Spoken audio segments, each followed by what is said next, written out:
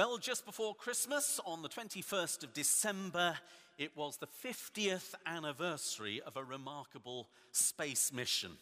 Apollo 8 was launched from the Kennedy Space Center, and the voyage of discovery took place to orbit the moon. The astronauts Frank Borman, James Lovell, and William Anders became the first humans to escape Earth's gravity, the first manned rocket mission to explore the far side of the moon. And they made a Christmas Eve television broadcast. And while in lunar orbit, they read from Genesis, and they gave the world that first Earthrise photo. And then 7 months later, 1969, Apollo 11 mission took place, and the first moon landing yes, it was. He's got it right. It's behind me. Aged nearly 7, I remember those words of Neil Armstrong. And he said, that's one small step for a man, one giant leap for mankind. I find it amazing to think that all that people have achieved in terms of space exploration. Think more recently of NASA's New Horizons spacecraft that's beamed home close-up images of Ultima Thule, that lump of rock that looks like an unfinished snowman. It lies 4 billion miles away at the edge of our solar system, and it's the most distant world ever studied by humanity. And I find it amazing and humbling too to see these images. The search for truth, understanding, and meaning. And it's part of my own testimony, actually, when I was just 16, that I remember looking at the night sky with a friend of mine, and as we pondered the skies, my faith that there must be more than this came alive. And if there is a creator of all of this, then it demands my allegiance. It demands everything. It changes everything if there is a creator. I think it was the astronaut James A. Lovell that said God walking on the earth is more important than man walking on the moon.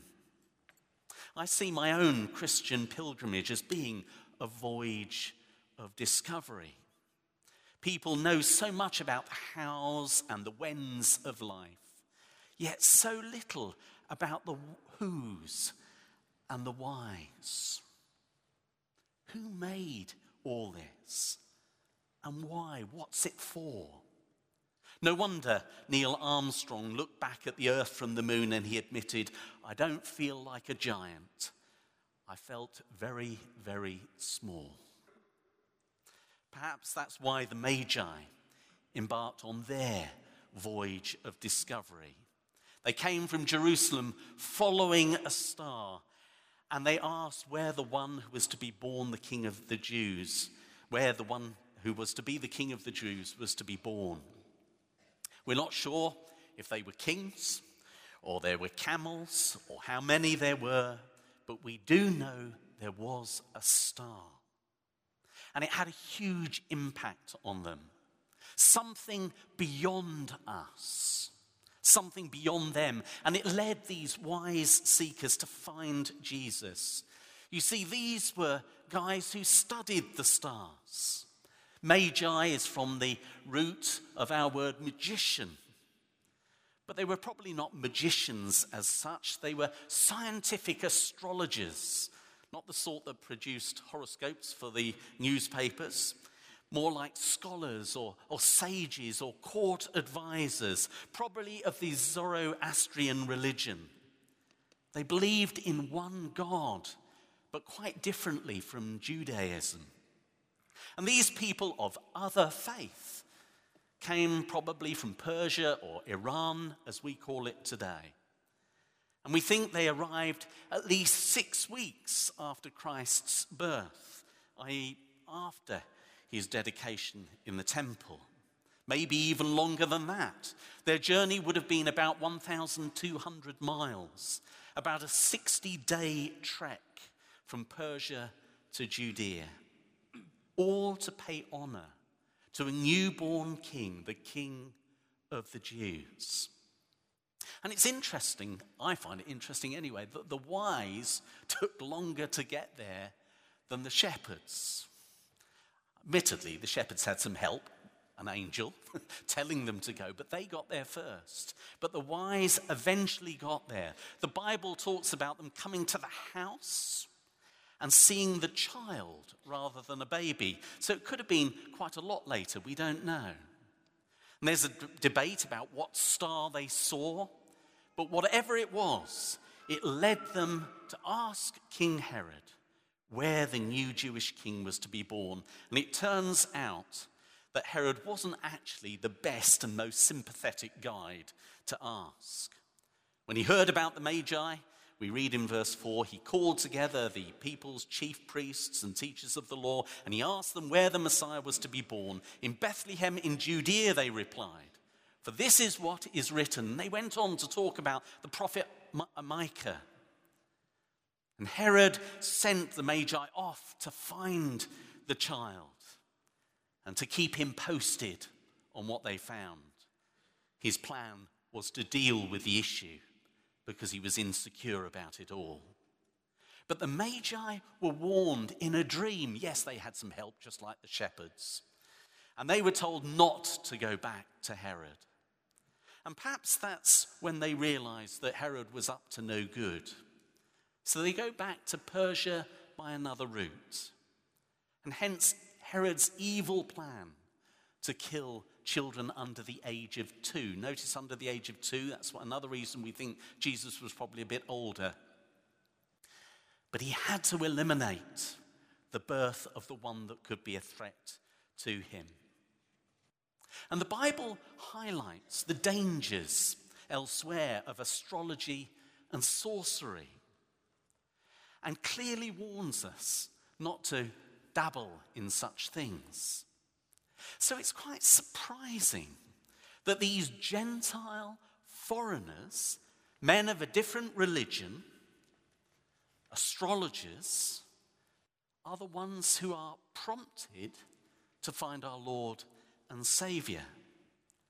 And they were powerfully used by God. Now, Matthew is the only gospel writer who mentions the visit of the Magi. He doesn't mention the visit of the humble shepherds at all, like Luke. But when we read through all the gospels and hold them in balance, it's clear that Jesus came for all people. Poor and the rich, the illiterate and the educated, for men and for women, for Jews but also for Gentiles, a Saviour for the whole world. Hence the Great Commission at the end of Matthew's Gospel. And Jesus came to them and said, all authority in heaven and on earth has been given to me. Go therefore to make disciples of all nations. Jesus is the light of the nations. The gospel is for all. And my question today is, do we take that seriously enough? Or do we write people off who are different from us, from different cultures, who have a different faith to us? For the truth is that God speaks to surprising people. All faiths are not the same. That's to trivialize other people's beliefs and not to understand them or to honor them. But we should treat people of other faith with respect. Listen to each other and learn from each other. Be respectful and humble, earning the right to be heard in dialogue with them. Yes, of course, I believe Jesus is the way, the truth, and the life. No one comes to the Father but by him. Yes, I believe Acts 4:12, salvation is found in no one else, for there is no other name given in heaven under which we must be saved. But God, by his grace, is in the revelation business, wooing people to himself, longing for people to come to him. He is our judge, and we have no right to judge anybody. He is the judge. What we have to do is to be in the business of revealing what we have found to be true on our journey of faith, but always listening for the opportunity that we may have got something wrong, because we're in the truth business. Abraham Lincoln once said, "When I'm getting ready to reason with a man, I spend 1/3 of my time thinking about myself and what I'm going to say, and 2/3 thinking about him and what he's going to say." That's what dialogue is all about. I wish Christians would take more time thinking about what other people believe, so that we can actually dialogue with them in sensible ways. Keener, or was it Martin, mentioned Epiphany. I think it was Keener, was talking about the journey of the Magi. Epiphany comes from the word to reveal. A moment of sudden revelation or realization is called an epiphany. And Jesus was sent to reveal the truth of God, the Son of God. And we surely should be longing for people to have their own epiphany, where they come to find the truth in Christ. One of my favorite Christmas cards has the text, "The wise still seek Jesus." Because it's in him, I think, we find the answers. A solution to the sense of hopelessness in the world, together with the power to confront and overcome evil, to find peace and healing and hope.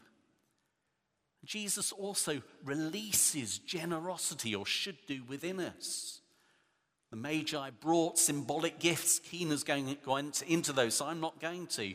But they may have provided much needed help for that poor family as they escaped from Herod. We don't know whether they kept them.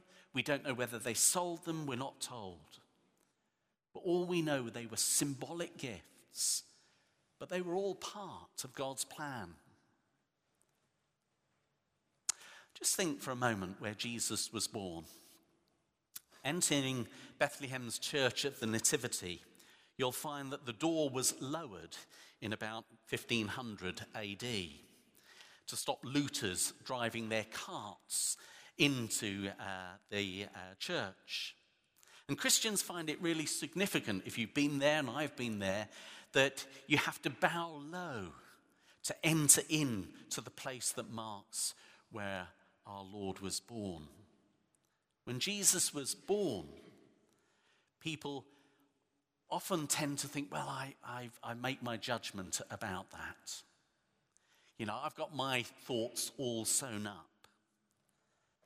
I wonder whether in humility, when we think about Christ, we can bow down and be open to the truth that he longs to bring to us, and also encourage others not to have closed minds, but to have their minds open in humility to what the Christ child may be saying to us.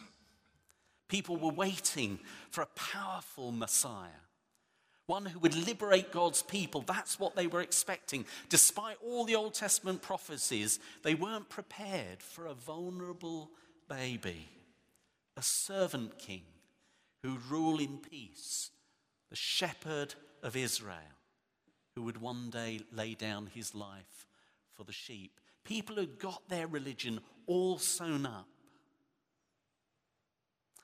There's a sense, I think, that it would be good for us at the beginning of a new year to enter 2019 with humility, with an openness to the Holy Spirit, to be prepared for the unexpected. What is the new thing that God may be saying to us?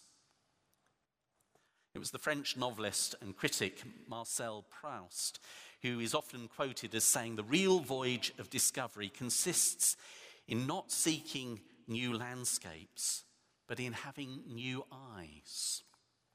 The quote actually comes from a larger piece called The Prisoner, which was written in 1932. Let me read the words. The only true voyage, the only bath in the fountain of youth, would not be to visit strange lands, but to possess other eyes, to see the universe through the eyes of another, of 100 others, to see the 100 universes that each of them sees, that each of them is. And this we do with great artists. With artists like these, we really do fly from star to star. I wonder whether we have our own eyes or whether we're open to the truth by actually seeing things from another person's perspective and letting the Holy Spirit speak to us. You see, the Magi were prepared to have new eyes. They were prepared to journey. Herod could only see things from his selfish point of view. I wonder whether we're open to where the Holy Spirit might speak to us through others. To hold on, yes, to our traditions of faith, but also to step into the shoes of others and be open to where the Lord leads us on our spiritual journey with humility and love in our relationships. Because sometimes it's when we open our hearts to unexpected people, God reveals something really significant to us. It's so easy to miss out on God's truth because we think we've got it all sewn up. We become too big for our Christian boots. Our God becomes too small. We will only fly from star to star with the maker of the universe if we let the Spirit of truth lead us into all truth. And that may involve falling down in worship more often, opening our hearts to the Holy Spirit, to having our lives surrendered truly to Christ, giving our gifts in generosity with others. And so I want to challenge you. Will you commit to a voyage of discovery in 2019? Will you reach out to engage with all who seek after truth? Not surrendering our beliefs, but actually longing in that process of engaging with people to actually share what we believe to be true. Praying that Christ will give us the light to lead us on the way. Will you commit to study together? Those who meet in fellowship groups and house groups will say how much they benefited from listening to other people's points of views, listening to how they've understood the scriptures, and together as you share, God leads us into greater truth. As we pray with other people and people who pray differently from us, we can see things differently. And will we be in fellowship with others? And by this, I don't just mean other Christians. How many of you spend more time with Christians than you do anywhere else? Francis and I have made it our aim not to spend all our life in the church. We belong to a Rotary Club. We had our neighbours round the other day for drinks one evening just to meet with people who are not Christians. Have an opportunity to share our faith, to listen to them. In our Rotary Club, there are people of different faith and different backgrounds. And we do that because I don't want to spend my life with Christians. I want to tell people about Jesus. I want to learn more about the world through other people. Because it's when we do that, we have an opportunity to share the light of Christ. How often do you speak to people of other faith? Do you love them enough to listen to them? Appreciate their voyage of discovery and perhaps give them some pointers on the way that we've found, but we have to listen to them too, in case we're missing something along the way. Sometimes people of other faith can challenge us about the depth of our commitment when we hear how committed they are to their own faith. I believe it's as we are open to the Holy Spirit, by the grace of Christ, we're given the light that we need. And I implore you in 2019, be in fellowship with one another, but don't spend your time only with your sisters and brothers in Christ. Christ is the light of all the nations, and we need to be alongside all who are on their voyage of discovery. Will you pray with me as I use a prayer of St. Anselm, who became the Archbishop of Canterbury in 1093? O Lord our God, grant us grace to desire you with our whole heart, so that desiring you, we seek you and find you, and so finding you, may love you, and loving you, we may hate those sins which separate us from you, for the sake of Jesus Christ. Amen. We sing together, Be thou my vision, O Lord of my heart. Be all else but naught to me, save that you art. Be thou my best thought in the day and the night, both waking and sleeping. Thy presence, my light. Let's stand to sing.